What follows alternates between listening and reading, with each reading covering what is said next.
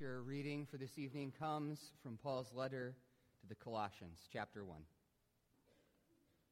He, Jesus, is the image of the invisible God, the firstborn of all creation. For by him all things were created in heaven and on earth, visible and invisible, whether thrones or dominions or rulers or authorities. All things were created through him and for him. And he is before all things, and in him all things hold together. And he is the head of the body, the church. He is the beginning, the firstborn from the dead, that in everything he might be preeminent. For in him all the fullness of God was pleased to dwell, and through him to reconcile to himself all things, whether on earth or in heaven, making peace by the blood of his cross. And you, who once were alienated and hostile in mind, doing evil deeds, he is now reconciled in his body of flesh by his death, in order to present you holy and blameless and above reproach before him, if indeed you continue in the faith, stable and steadfast, not shifting from the hope of the gospel that you heard, which has been proclaimed in all creation under heaven, and of which I, Paul, became a minister. This is the word of the Lord. Okay. God and Father, as we now approach your word and reflect on your coming, pray that you would be near all of us, though we are sinful, as we sit under its authority, and be near me, though I am sinful, as I proclaim it. Pray this in the name of Jesus. Amen. Jesus Christ, our King, has come. If you've been with us the last 4 Sundays of Advent here at Kish, we have been talking about how it is all about Jesus. That the Bible is about Jesus, the gospel is about Jesus, our families, suffering. We've been talking about the centrality of Christ in all those things. And of course, the reason we've been doing that, we said, is because people often note that it's easy to lose sight of Christ in Christmas, but we can do that in Christianity as a whole. This is now the point where we need to talk about Christmas. Christmas is about Jesus too. And tonight, what we're going to do is we're just going to take this passage from Colossians, this hymn of praise to Jesus, and reflect on 3 truths from it. And then from that, I'm going to ask us to reflect on 3 things as we think about Christmas and as we prepare our hearts to celebrate his coming. 3 things, and the first is that Jesus Christ is the King of creation. Jesus is the King of creation. So pick up in verse 15 of Colossians 1. Paul says, Jesus is the image of the invisible God, the firstborn of all creation. So Paul says, first, that Jesus is the image of God. What does that mean? Back in Genesis 1, at the beginning of Scripture's story, it tells us that humanity is made in the image of God. That's how we are created. And in Genesis, what that means for humanity is 2 things. It means, first, that humans are supposed to be God's representatives in the world, that we come with God's authority and are meant to, in the ancient world, you would talk about someone being an image bearer of a king, and they were like an ambassador or a servant or lieutenant of that king. And so we're supposed to be in creation in a way that says that we're going to take God's glory and goodness, and in this piece of creation that we've been given, that we're supposed to image God in that and be his representative in the world. And then secondly, to be an image bearer of God was meant that we were supposed to be God's representatives to the world, so that the world, when it asked, what is God like? How do we know God? How are we supposed to understand him? That they were supposed to be able to look at us and get the answer to that question. And of course, in Scripture's story, because of our rebellion and sin, that image is shattered into 1,000 pieces. But Jesus comes as the true image of God, first of all. He fulfills that calling. So Jesus is God's representative in the world. He comes into the world with God's authority and is working in the world, bringing his kingdom and reign of peace and goodness. And Jesus is God's representative to the world. When we ask, what is God's like? We're able to look at Jesus and in a real sense get that answer. So Jesus, starting here for Paul, is this perfect picture of true humanity, the image of God, and he's also, therefore, the firstborn over all creation. He stands as that true human that is supposed to be the head of creation and the one that it's for. But then verse 16, Paul goes on and says, for by him all things were created, in heaven and on earth, visible and invisible, whether thrones or dominions or rulers or authorities. All things were created through him and for him. So Jesus is the image of God, and Jesus is also God himself. If we just said this stuff that we said about verse 15, we might think that Jesus was just like the coolest human dude that ever lived. But Paul here clearly says, no, Jesus is the means by which the world was created. Everything on earth, everything in heaven, in the physical realm, and the spiritual realm, that's what all that invisible dominions and authorities is about. All of that was created by Jesus. So the claim of Scripture is that Jesus is the Son, second person of the Trinity. God himself come as a human being. Paul tells us all things were created by the Son, and all things were also made through him. So when God spoke the world, the Son, Jesus, was actually the Word that he spoke. The Son was the means by which all things were made, and therefore all things are for him. That's the last statement there, that everything that is exists for the glory of God, who made it ultimately, and therefore for the glory of Jesus Christ.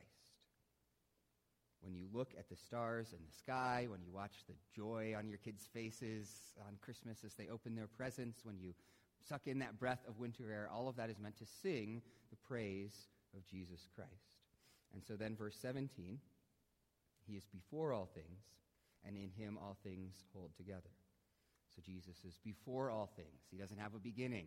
He stands in relationship to creation as its source rather than as a part of it, and in him all things hold together. He is still the king, still ruling over all things. The events of yesterday and today and tomorrow are under the sovereign control of Jesus. Jesus is the king of creation. And in particular, we need to appreciate, when we talk about Jesus, that king, Jesus God, we're talking about that, for us, that little baby in the manger on your Hallmark cards. As we celebrate Christmas, what we are celebrating is the idea that in that particular humanity, with all of its fragility and all of its relatability to us, that was actually God, our Creator, meeting with us. And that, then, when we ask how should we celebrate Christmas, should give us a proper sense of soberness, in a sense, about this holiday. Christmas is a celebration. It's a wonderful, joyous day, but we are not on Christmas just celebrating the mystery of birth. We are not just celebrating warm homes and family and the great deals we got for our kids on Black Friday. We are celebrating the arrival in human flesh of the Creator God.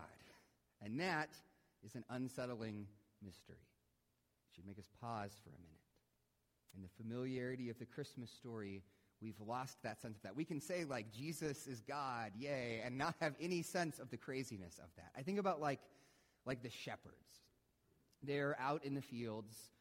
If you know the Bible story, they're minding their own business, and these angels appear to them, and an army of angels, and angels not like in our popular imagination, not like on Precious Moments figurines or whatever, these titanic heavenly warriors with flaming swords wreathed in glory. They appear in the sky, right? And a host of them, it says in all the Christmas songs, and the word host means army, right?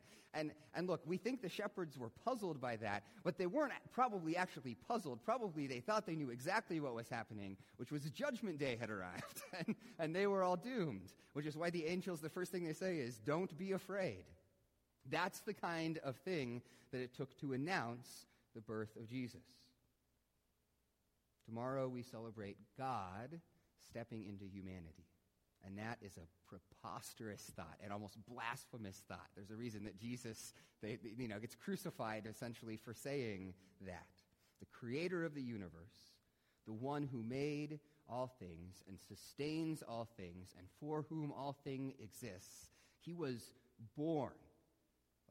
I was there when my children were born, right? And that is a beautiful and horrifying and messy experience. And God entered in and subjected himself to that. That is what we encounter at Christmas. So that's the first reality I'd ask you to reflect on tomorrow.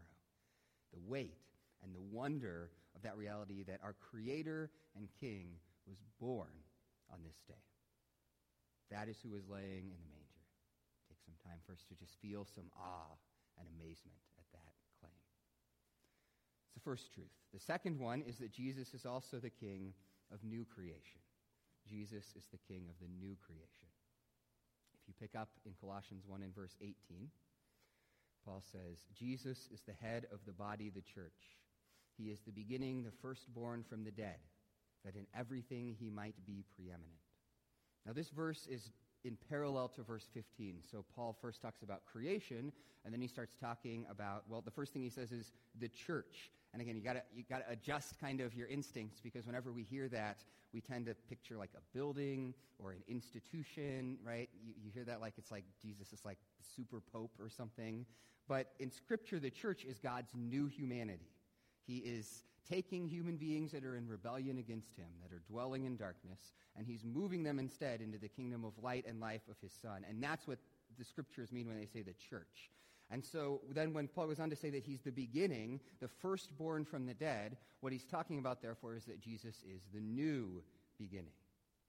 That in his life and in his resurrection, what Jesus does is start this new story in the middle of the old. He created the world, humanity rebelled and is broken, but then in Jesus Christ, God enters back in and starts a new story of redemption again.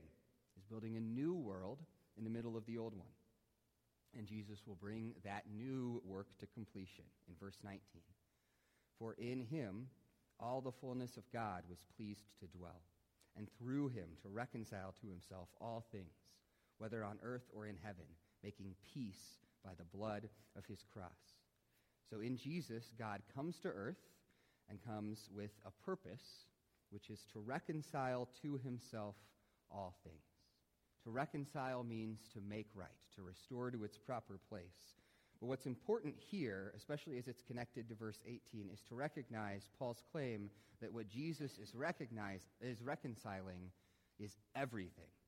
It is not just people. In just a minute, in the next section, he's going to talk about sort of human salvation and individual people getting saved. But here, he says it's all things. Everything on earth, everything in heaven. Jesus is making peace in all things through the blood of his cross. We sometimes, often in our culture, get this unbiblical idea that the story of Christianity is a story about escape. That it's about sort of souls escaping bodies or people escaping this planet. We have this story where sort of sin ruins the world and God says, well, I guess I'm going to just get everyone out of there that I can and let the thing burn. And that is not the Bible's story. Scripture's story is about God coming to reconcile and restore all things that were ruined in sin, to make his blessings flow as far as the curse is found, as we just sang in that great old hymn. And Christ's birth kind of lends the lie to that escape story, right? Because this is not God whisking us out of the earth. This is God actually becoming a human being and entering into creation. And when he comes again, it will be to creation, to restore all things and make all things new. In the story of Scripture, it's like the Lion King, right? We got Disney Plus recently, and I was rewatching old Disney movies with my kids and watched The Lion King. And what you see in that is, in so many ways, capturing the kind of like idea in Scripture, which is that you, at the start of the thing, you have the rightful king on the throne over, the Pride Land, right? And everything is flourishing and in its right order and beautiful. And then you see this rebellion, and the rightful king is deposed, and you've got Scar and the hyenas running the thing. And you look at the Pride Land in the middle of that movie, and everything is desolate and bleak. And the reason for that is because that rightful king is not on the throne, right? But the hope, of course, at the end of that movie is that, Simba comes back and he's the king and he takes over, and then you get that last kind of glorious, picture of everything restored and back the way that it is meant to be. And that, in essence, is what's going on in the biblical story. It's a little more complicated because Christ comes in kind of two stages. There's two comings. This first coming that begins this process of reconciliation, and then the second coming that finishes it. But the hope of the Christian story has always been that God is coming to restore and renew and redeem the world. Christmas, then, in Christian history, has always been a celebration of that fact. Which means that in addition to a kind of fearfulness at the idea of the incarnation, the second thing I would invite you to feel, and reflect on tomorrow is the hopefulness of the promise that we see in Jesus' birth.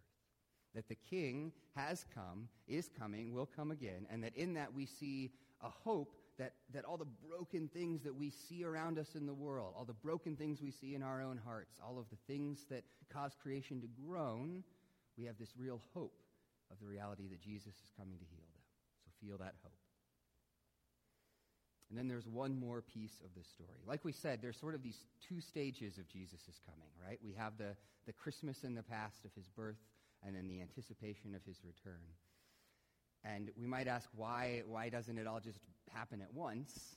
And the answer to that is the third truth, which is that Jesus is the King of salvation. Jesus is the King of salvation.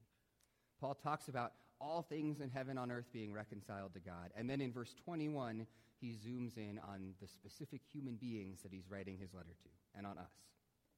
He says, you, who once were alienated and hostile in mind, doing evil deeds, Jesus is now reconciled in his body of flesh by his death in order to present you holy and blameless and above reproach before him.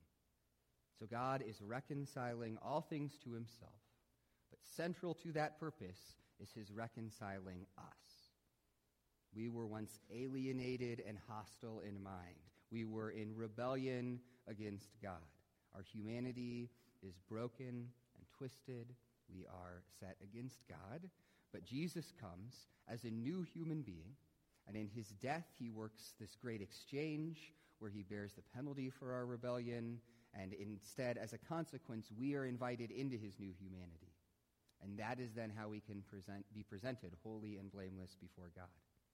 And our calling is to believe and trust in that fact. Verse 23, if indeed you continue in the faith, stable and steadfast, not shifting from the hope of the gospel that you heard, which has been proclaimed in all creation under heaven, and of which I, Paul, became a minister. This is the gospel, that Jesus came as this new perfect human being, God in the flesh, so that we might be reconciled to God. And our calling, therefore, is to trust in that and enter into that and make it this thing that we walk out of. So here's the question that I think we need to reflect on how we answer. And that is, what do we get in Christianity? What do we get in the gospel? What is on offer for us? There are people who tend, when they answer that sort of question, to sort of list these benefits that we get in this life. And they're not wrong, right? Yes, in Christianity you can find fellowship in the community of the church. You can find good moral instruction and encouragement in hard times in life. Those are all benefits of Christianity in this life. But they're not really the central promise of Scripture's story. Other people note these benefits about the life to come. And that's not wrong either, right? When we die, our souls are united in peace and joy with God. When Jesus returns, we'll be raised with him and we'll inherit the new heavens and new earth, right? Those are all benefits in the life to come of Christianity. But in Scripture, I don't think those are really the central focus either. In the Bible's hope, the central promise that we have, the central thing that we're to hope in, is really two interconnected things: restored relationship with God and restored humanity. Restored relationship with God, and then out of that, restored humanity. First, Jesus has come to give us restored relationship with God. We get to have the creator of the universe as our Father in that sort of relationship. We get to have the Son, this one that this hymn is about. Scripture calls our elder brother, that we get to live as we were designed to live in communion with our Maker in a way that flows out in life and goodness for us.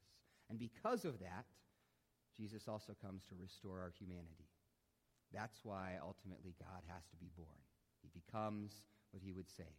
By entering humanity, God invites us into a new humanity that rests on that new relationship with him.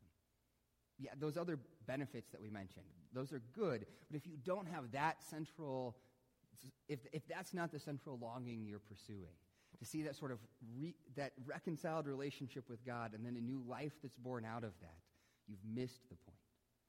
And so then the last thing I would ask you to reflect on tomorrow at Christmas is this. If that is true, if that's what Jesus is about in terms of how it relates to us, then that means that Christmas is not just an event we celebrate about the past, but it is an event that we are meant to celebrate about ourselves. Now again, of course, on one level, the birth of Jesus is an event that belongs to history, right? It is not like a fable. It's not sort of a parable that God did actually come as a human being, was born with all that messiness, like we said, 2,000 years ago. If you were there, you could have seen it and touched his skin and heard the baby cry. But because it happened in history and because of what it means, it is an event that is also meant to happen in a real sense in each one of us. That the sort of reconciled relationship with God that we are called to experience is in a real sense this image of Jesus, of God being born in us. That the work that he does is meant to actually transform us. That we are, as Scripture says it here in Colossians 1 and elsewhere, Christ's body, with Christ as our head. We have this sort of connection with him that means that in a real sense, our bodies are his physical expressions on earth. We are called to experience that kind of new relationship with God and to have that new identity. And Christmas is an opportunity for us to reflect on that. To first ask ourselves whether that is something we've really tasted of, whether we've had that sort of experience where Jesus is born, has drawn near, has restored our relationship with God. And then secondly, to ask what it means, therefore, to live out of that, what it means to live as that new humanity. Here's how author and pastor Frederick Buechner puts it. He says, what keeps the wild hope of Christmas alive year after year in a world notorious for dashing all hopes is the haunting dream that the child who was born that day may yet be born again even in us. So take time to be reminded of that this holiday season, that Jesus Christ, our Creator and King, has come, that he is at work bringing new creation, and that new creation starts as he invites us into restored relationship with God. Let's pray. Father, I thank you for the work you have done in your Son, Jesus Christ, the way you have pursued and drawn near to us. Pray that you would now build up our hearts in awe and joy and hope and love through him. Pray this in his name. Amen.